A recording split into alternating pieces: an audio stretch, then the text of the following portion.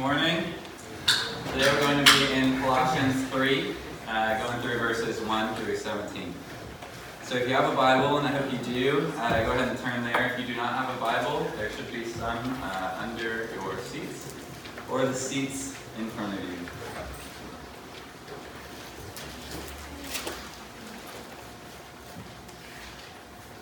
Last time I was here, we talked about the resurrection from Luke 24. We talked about how Jesus is really raised from the dead. This isn't just something that we like to talk about that isn't true, but Jesus is truly raised from the dead. And because of that, we can know that we will be too. We have a resurrection hope. We know that because Jesus is raised from the grave, He will raise us up with Him. And as I look through this text, after I had already chosen it, I realized that this is just the outflow of what we believe about the resurrection. So, before I tell you more about it, let's just read it. Colossians 3, 1 through 17. If then you have been raised with Christ, seek the things that are above, where Christ is, seated at the right hand of God. Set your minds on things that are above, not on things that are on earth. For you have died, and your life is hidden with Christ in God. When Christ, who is your life, appears, then you also will appear with Him in glory. Verse 5. Put to death, therefore, what is earthly in you, sexual immorality, impurity, passion, evil desire, and covetousness, which is idolatry. On account of these, the wrath of God is coming. In these you too once walked, when you were living in them, but now you must put them all away: anger, wrath, malice, slander, and obscene talk from your mouth. Do not lie to one another, seeing that you have put off the old self with its practices, and have put on the new self, which is being renewed in knowledge after the image of its Creator. Here, there is not Greek and Jew, circumcised and uncircumcised, barbarian, Scythian, slave, free, but Christ is all, and in all. Put on then, as God's chosen ones, holy and beloved, compassionate hearts, kindness, humility, meekness, and patience, bearing with one another. And if one has a complaint against another, forgiving each other, as the Lord has forgiven you, so you also must forgive. As the Lord has forgiven you, so you must also forgive. And above all these, this is verse 14, put on love, which binds everything together in perfect harmony. And let the peace of Christ rule in your hearts, to which indeed you were called in one body. And be thankful.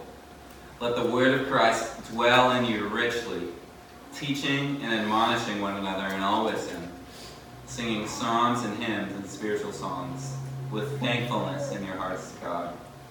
And whatever you do, in word or deed, do everything in the name of the Lord Jesus, giving thanks to God the Father through Him.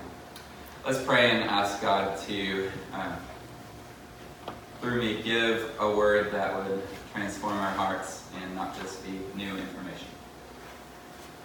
Father, thank you so much for your love and your grace to us. Thank you for drawing us together as a community that seeks you and loves you.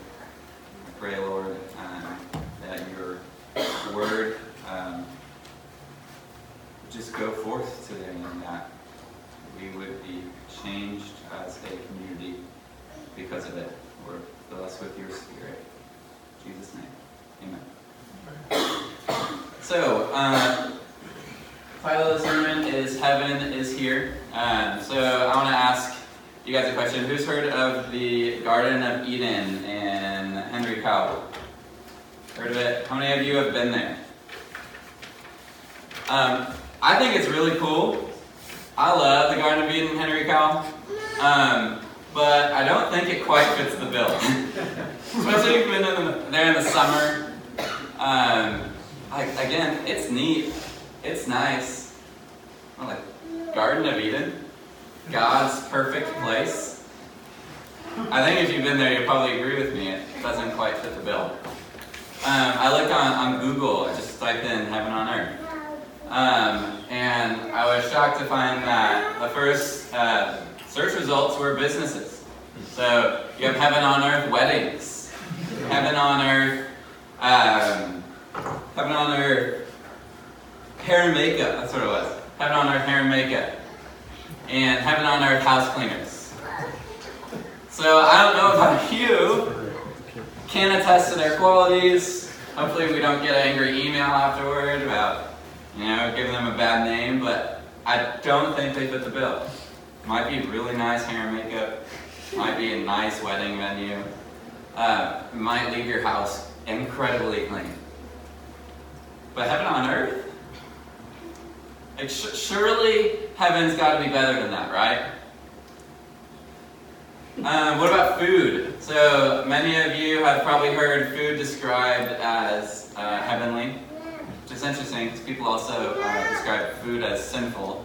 So not sure which one to go with there, but I love a good dessert. I'm trying to eat healthier, so trying to see that dessert as less beautiful. But I love a good dessert, but I don't know if I could call it like heaven, right? So heaven is a place that we don't just talk about it in the church. People are talking about it outside the church. People are thinking about it outside the church. An Oxford University study just came out that says humans are predisposed to believe in a God and an afterlife. So that's something that the Bible talks about in Romans 1. Basically, the law of God, the truth of God, the reality of God, it's written on all of our hearts. And not only is the Bible telling us this, but our own experience is telling us this, and Oxford University, just really smart people, are telling us this. I feel like kids normally ask, what happens when I die? Not, does anything happen when I die? That's because this reality of heaven and God is written on our hearts. So we all have an idea of what heaven is like. It's just the reality again. Oxford said it, God said it, we all understand it. Heaven is written on all of our hearts. So my question is, what do you think heaven is like? If it's not the house cleaners, if it's not the Garden of Eden, and if it's not our desserts, what is heaven like? What is heaven like? So what if I told you heaven on earth is kind of like Santa Cruz Baptist Church? You might be really skeptical. I was joking with Ross earlier. I said, you ruined my building or my sermon illustration because at our work day, we filled these. Now they're not perfect, but you can see these drywall. Thank you to everyone who came out to our work day yesterday. They used to be these really, I'm sure they worked in some decade, but these like orange, kind of faded glass stuff. I'm not in construction, so that's the best way I can describe it. But they weren't pretty. You might be looking around and you say, heaven on earth here? Really? Like, I've seen the building. I know the people. If you know me, you know, like, not heavenly, right? I am a sinner. I am flawed. So you would rightly be really skeptical.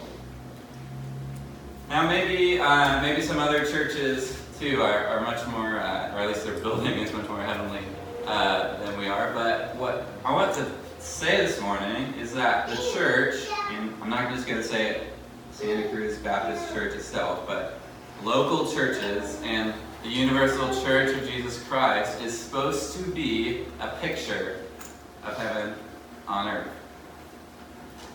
Now, some of you may have been truly and deeply hurt by a church in the past.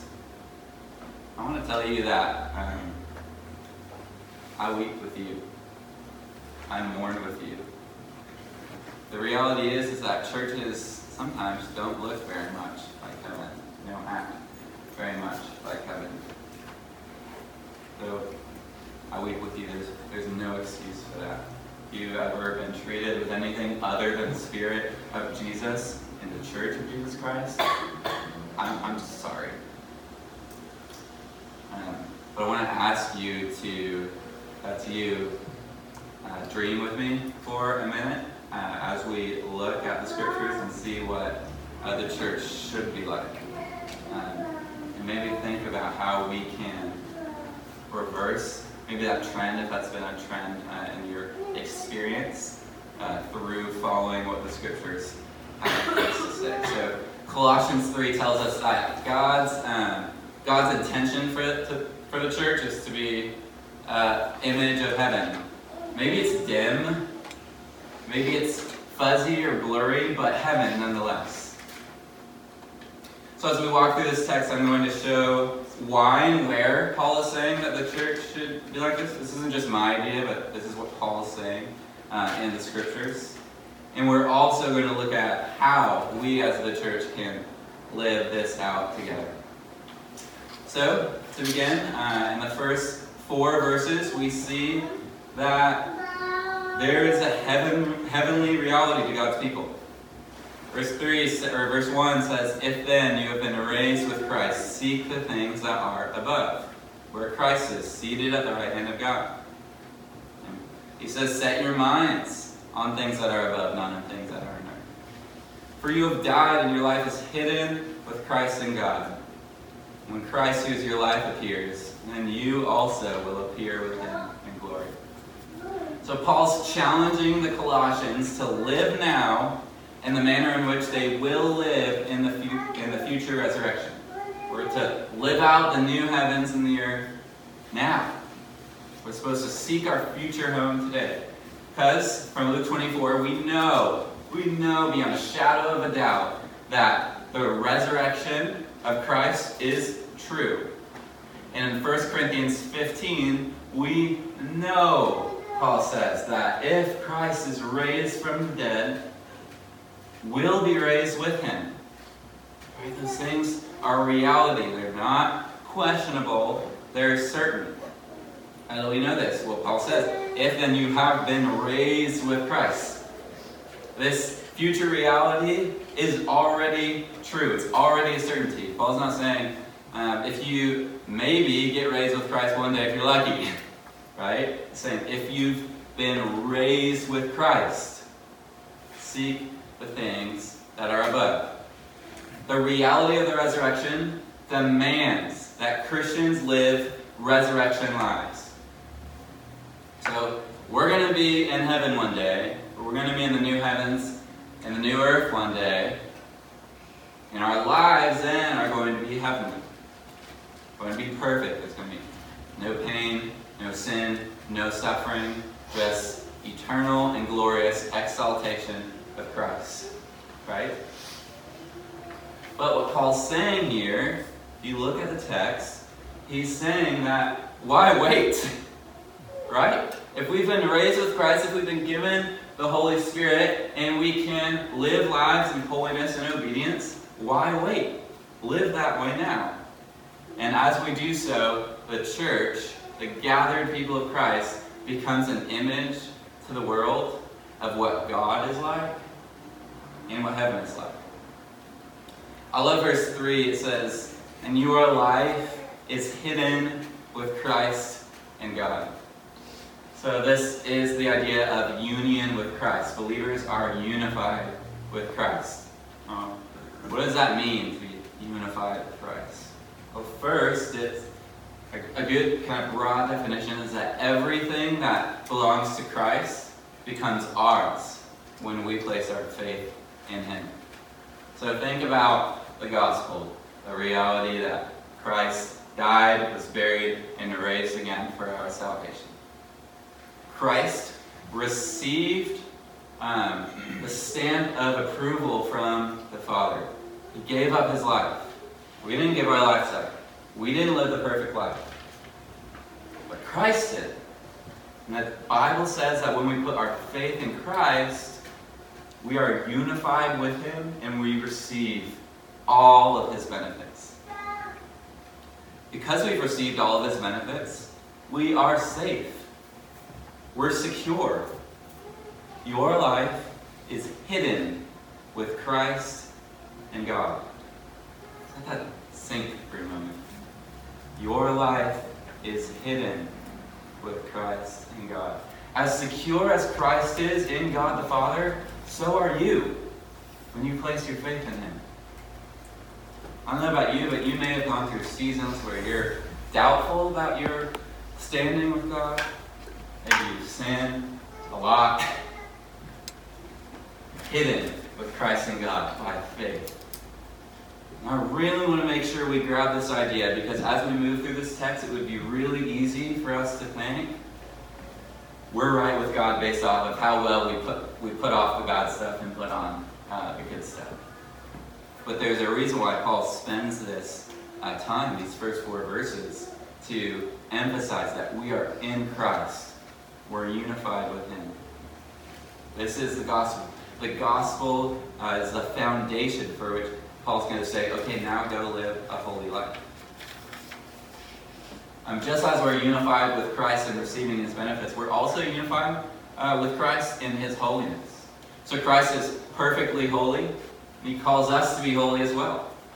So if we're to be like Christ in what we've received in the stamp of approval with God, acceptance through faith, we should also be like Christ in holiness. So let's grab that. This is the gospel is the foundation for everything we're about to say for how we should live. We are not going to be made right with God based off of what we put off and what we put on.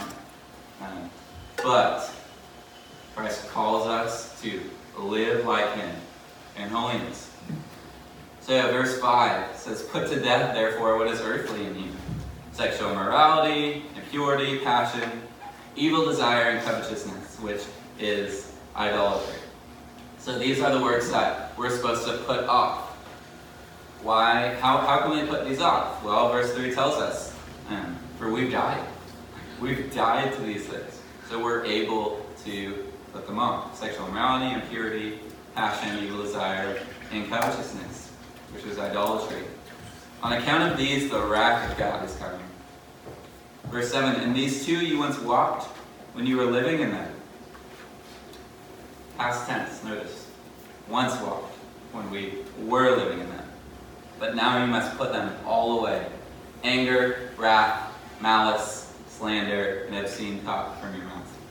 So if you notice, the first list, if you look at your Bible, are considered individual sins. These are sins that may not be as public as other ones. They're more vertical between us and God. Sexual immorality, impurity, passion, evil desire, covetousness. The second list, in verse 8, are considered communal sins. Maybe these are things that we're sins we're committing against each other: being angry with someone, being wrathful, having malice, slandering someone, talking obscenely. Paul says we're supposed to put all of them away, not just the public ones, but the private ones as well.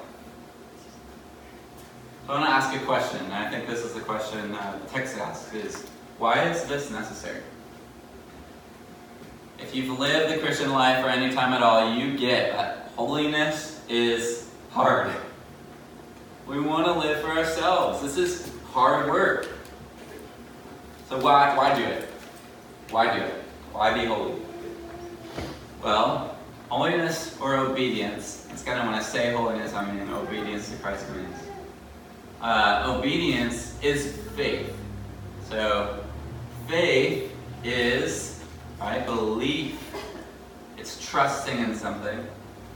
And a long time ago, I heard this definition of faith from a pastor named David Haig in Santa Clarita, where some of you guys are coming from. And he says faith is the life-dominating conviction that all God has for us through obedience is better by far than anything the world or Satan can offer us through selfishness or sin.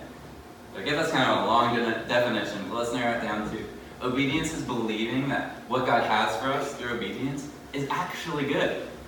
He's not just some harsh taskmaster that is giving us this list of things to do, maybe so you can look up in the sky and be like, look, they're actually doing it.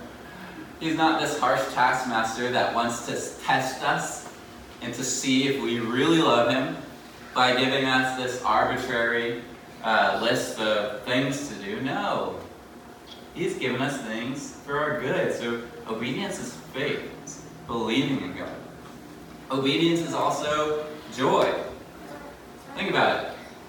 When we truly obey a good father, a loving father, this is a joyful thing. When you know you have a certain love for the person you are obeying or listening to, maybe it's an employee or employer, maybe it's a father, maybe it's a coach.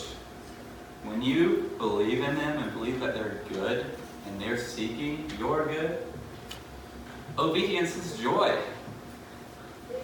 So as we seek to live holy lives, we should see God as a good father, not a harsh taskmaster. And finally, obedience is a display. So when we live holy lives, the world around us is going to see that holy life, and they're going to see Christ as attractive.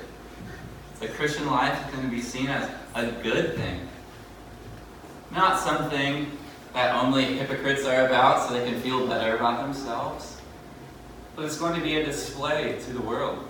Paul calls the church, or Peter calls the church, the temple in 1 Peter. So he says that we are called to be a spiritual house. And what he's doing is he's getting at the idea that when the world looks at the church, that's who God is to them. I'm not sure who said this, but it's been said that you, Christian, may be the only Bible an unbeliever ever reads. What does that mean? Well, as a Christian, some of our lost friends, they're not going to pick up a Bible, but they know you. They'll look at your life and know, oh, that person's a Christian. That's what Jesus is like. So our obedience is display. So, obedience, I hope we've understood, is worth it. It's not arbitrary. It's not something that we do just because. But God actually has a good plan for us. I want to, real quick, give a list of reasons to obey. So those are some primary reasons, but there's just so many more. This comes from Kevin DeYoung's book, The Whole Inner Holiness, which I'm reading with some of these guys up here. Really good entry-level book. You just want to figure out, how am I supposed to be holy? How can I do this?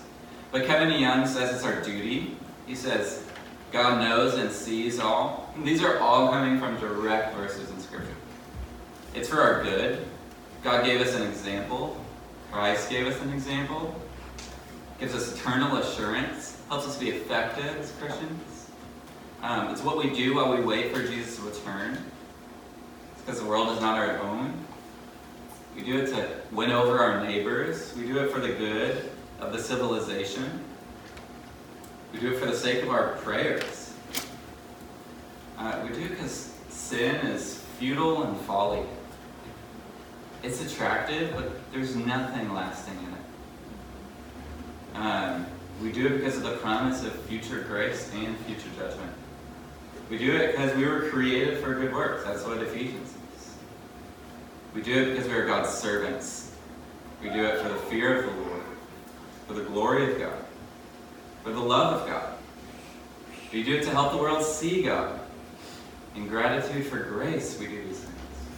We do it to please God. We do it to avoid the devil's tricks. We do it for an eternal reward. We do it because Christ has all authority.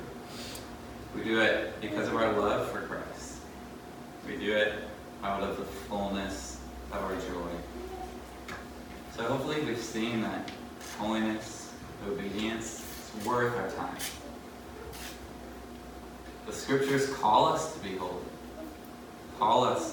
They call us to obey our good Father. Now Paul moves on to how we can live this out in the Christian community. So if you look to verse 11, Paul says, "Here in the church. There is not Greek and Jew. There's not circumcised and uncircumcised, barbarian, Scythian, slave, or free. But Christ is all and in all. So, union with Christ, which we've said we have earlier through faith, means union with Christ's people. You can't just say like, yeah, I love Christ, but not about his people. Or some of these people over here, like, you can't do that. If we're unified with Christ, we're unified with Christ's people. It's similar to saying you love someone, but you hate their wife or their kids or something. You can't do that. Like, that doesn't work. That's not true unity. It's a false unity. So let's think about what some of these barriers, these were barriers in the world, Greek and Jew, circumcised and uncircumcised, etc. What are some in our world? Well, I think race is one of them. The gospel calls us to be unified to people with different racial and ethnic backgrounds. That requires listening. That requires understanding. That requires us to let our allegiances outside the church down so that we can be unified. So as a class, we are unified as Christ's people. So certain social boundaries, they fall down. Because in the church, we are one under Christ. And economic standing. Maybe you normally wouldn't hang out with a certain crowd because they have more or less than you. Those barriers fall down in the church. Political preferences. In our world today, you disagree, you're silenced on either side.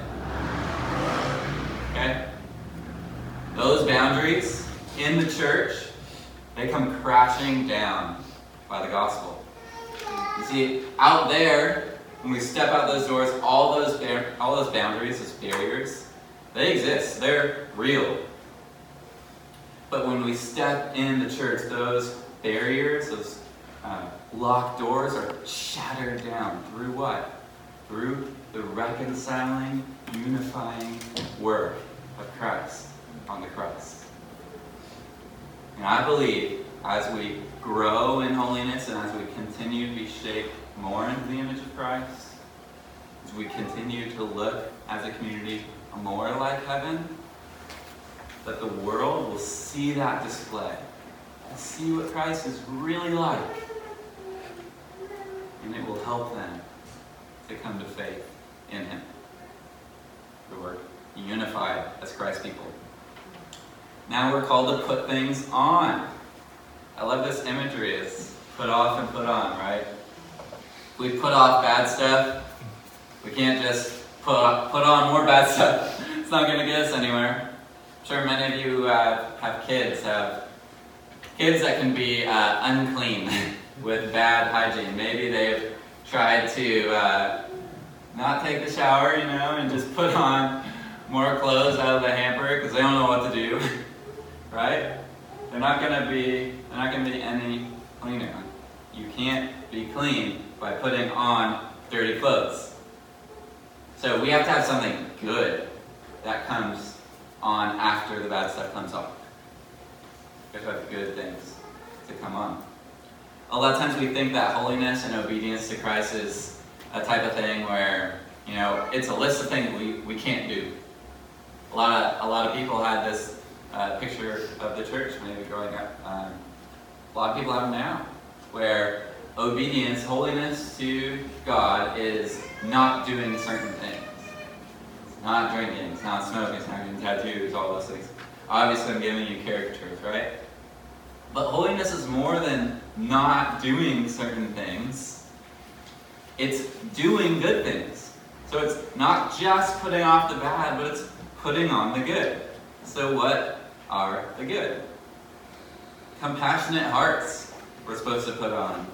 Kindness, humility, meekness, and patience, bearing with one another, and if one has a complaint against another, forgiving each other, as the Lord has forgiven you, so you also must forgive.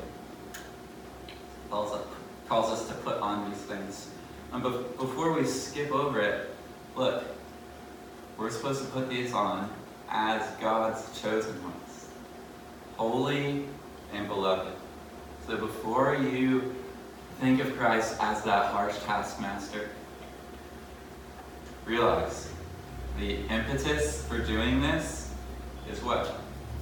God's chosen ones, holy and loved. We place our faith in Him. He's a good Father, church. Gives us good rules. His commands, 1 John says, are not burdensome. So as chosen, holy, and loved ones, we have compassionate hearts, kindness, humility, meekness, and patience, bearing with one another. And if one has a complaint against another, forgiving each other, as the Lord has forgiven you, so you must also forgive. So this is the life we're supposed to live out together in community. One thing that our Bibles don't translate very well is plural use. So almost all the time when you read an epistle, Paul or Peter is writing to the churches, when you see you, it's really a y'all. Or if you're from California like I am, it's you guys. Right? This isn't just stuff we do isolated in these pockets. We're supposed to do it together. So if you look back at this text later, say y'all, or at least teach yourself you guys, right? This is what's happening. It's not just we hunker down and we try really hard to be compassionate, kind, humble on our own. No, we do this together. Because if you've tried to live the Christian life on your own for any time at all, you realize it can't be what we're made for, right? But we have a church. If you remember here at Santa Cruz Baptist Church, you've covenanted together with the other members to live this life that Paul's giving us. Verse 14 says, above all these put on love, which binds everything together in perfect harmony. I love that perfect harmony. Like, does anything sound more like heaven on earth than perfect harmony? This is life that Paul calls us to. It's not a burdensome life. It's hard, yes, but it is worth it. You would flip with me to 1 Corinthians 13. Maybe familiar, the love chapter. I want to read this. I want to read it slowly so we can see what this life of love should look like. If I speak in the tongues of men and of angels but have not love, I am a noisy gong or a clanging cymbal. Now, if I have prophetic powers and understand all mysteries and all knowledge, if I have all faith, so as to remove mountains, but have not love, I am nothing. If I give away all I have, if I deliver up my body to be burned, but have not love, I gain nothing. Love is patient and kind. Love does not envy or boast. It is not arrogant or rude. It does not insist on its own way. It is not irritable or resentful. It does not rejoice at wrongdoing, but rejoices with the truth. Love bears all things, hopes all things, and endures all things. So this life of love is what we've been called to as the church. Above all these things, put on love. Jonathan Edwards said, if your heart is full of love, it will find a vent. I love that. It will find a vent. You will find or make ways enough to express your love in deeds. How do you express love to one another? Well, first, you got to be around them. You're not going to be able to live this life of love that Paul's calling us to by kind of just doing it passively. No. We have to let our hearts resound and abound with the love of Christ. And when we do so, it will find vent. It will. So, practically speaking, that means to love others, like we have to love Christ more. This means really disciplining ourselves to see the glory of God in the Scriptures. Again, if you've lived the Christian life for any time at all, you know that this does not happen passively. Speaking from experience, when we get passive, that's when we step backwards. That's where we don't put on love. But when we actually seek Christ and seek to love His people actively, proactively, that's when this life that Paul describes become ours. So how might we actually go about doing this practically? It's really neat to talk about these things, but how might we do it practically? What in our lives can actually change as a result of what Paul said to us here? Well, he gives us very specific instructions in verse 16 and 17 and even 15. He says, "And let the peace of Christ rule in your hearts, to which indeed you were called in one body. And be thankful. Let the word of Christ dwell in you richly, teaching and admonishing one another in all wisdom, singing songs and hymns and spiritual songs with thanksgiving in your hearts to God." We have a few things. We're called to be thankful people. This is how Paul says we might practically love one another. I don't know about you, but when I'm thankful for the congregation, the people around me, I love them. And I'm not treating them with anger. I'm not speaking harshly to one another. Singing psalms and hymns and spiritual songs, another one. When we gather as a church, we're not just singing to a screen, we're singing to each other. We're singing to those we've befriended in the community. We're not just singing to a projector, we're singing to God and to each other.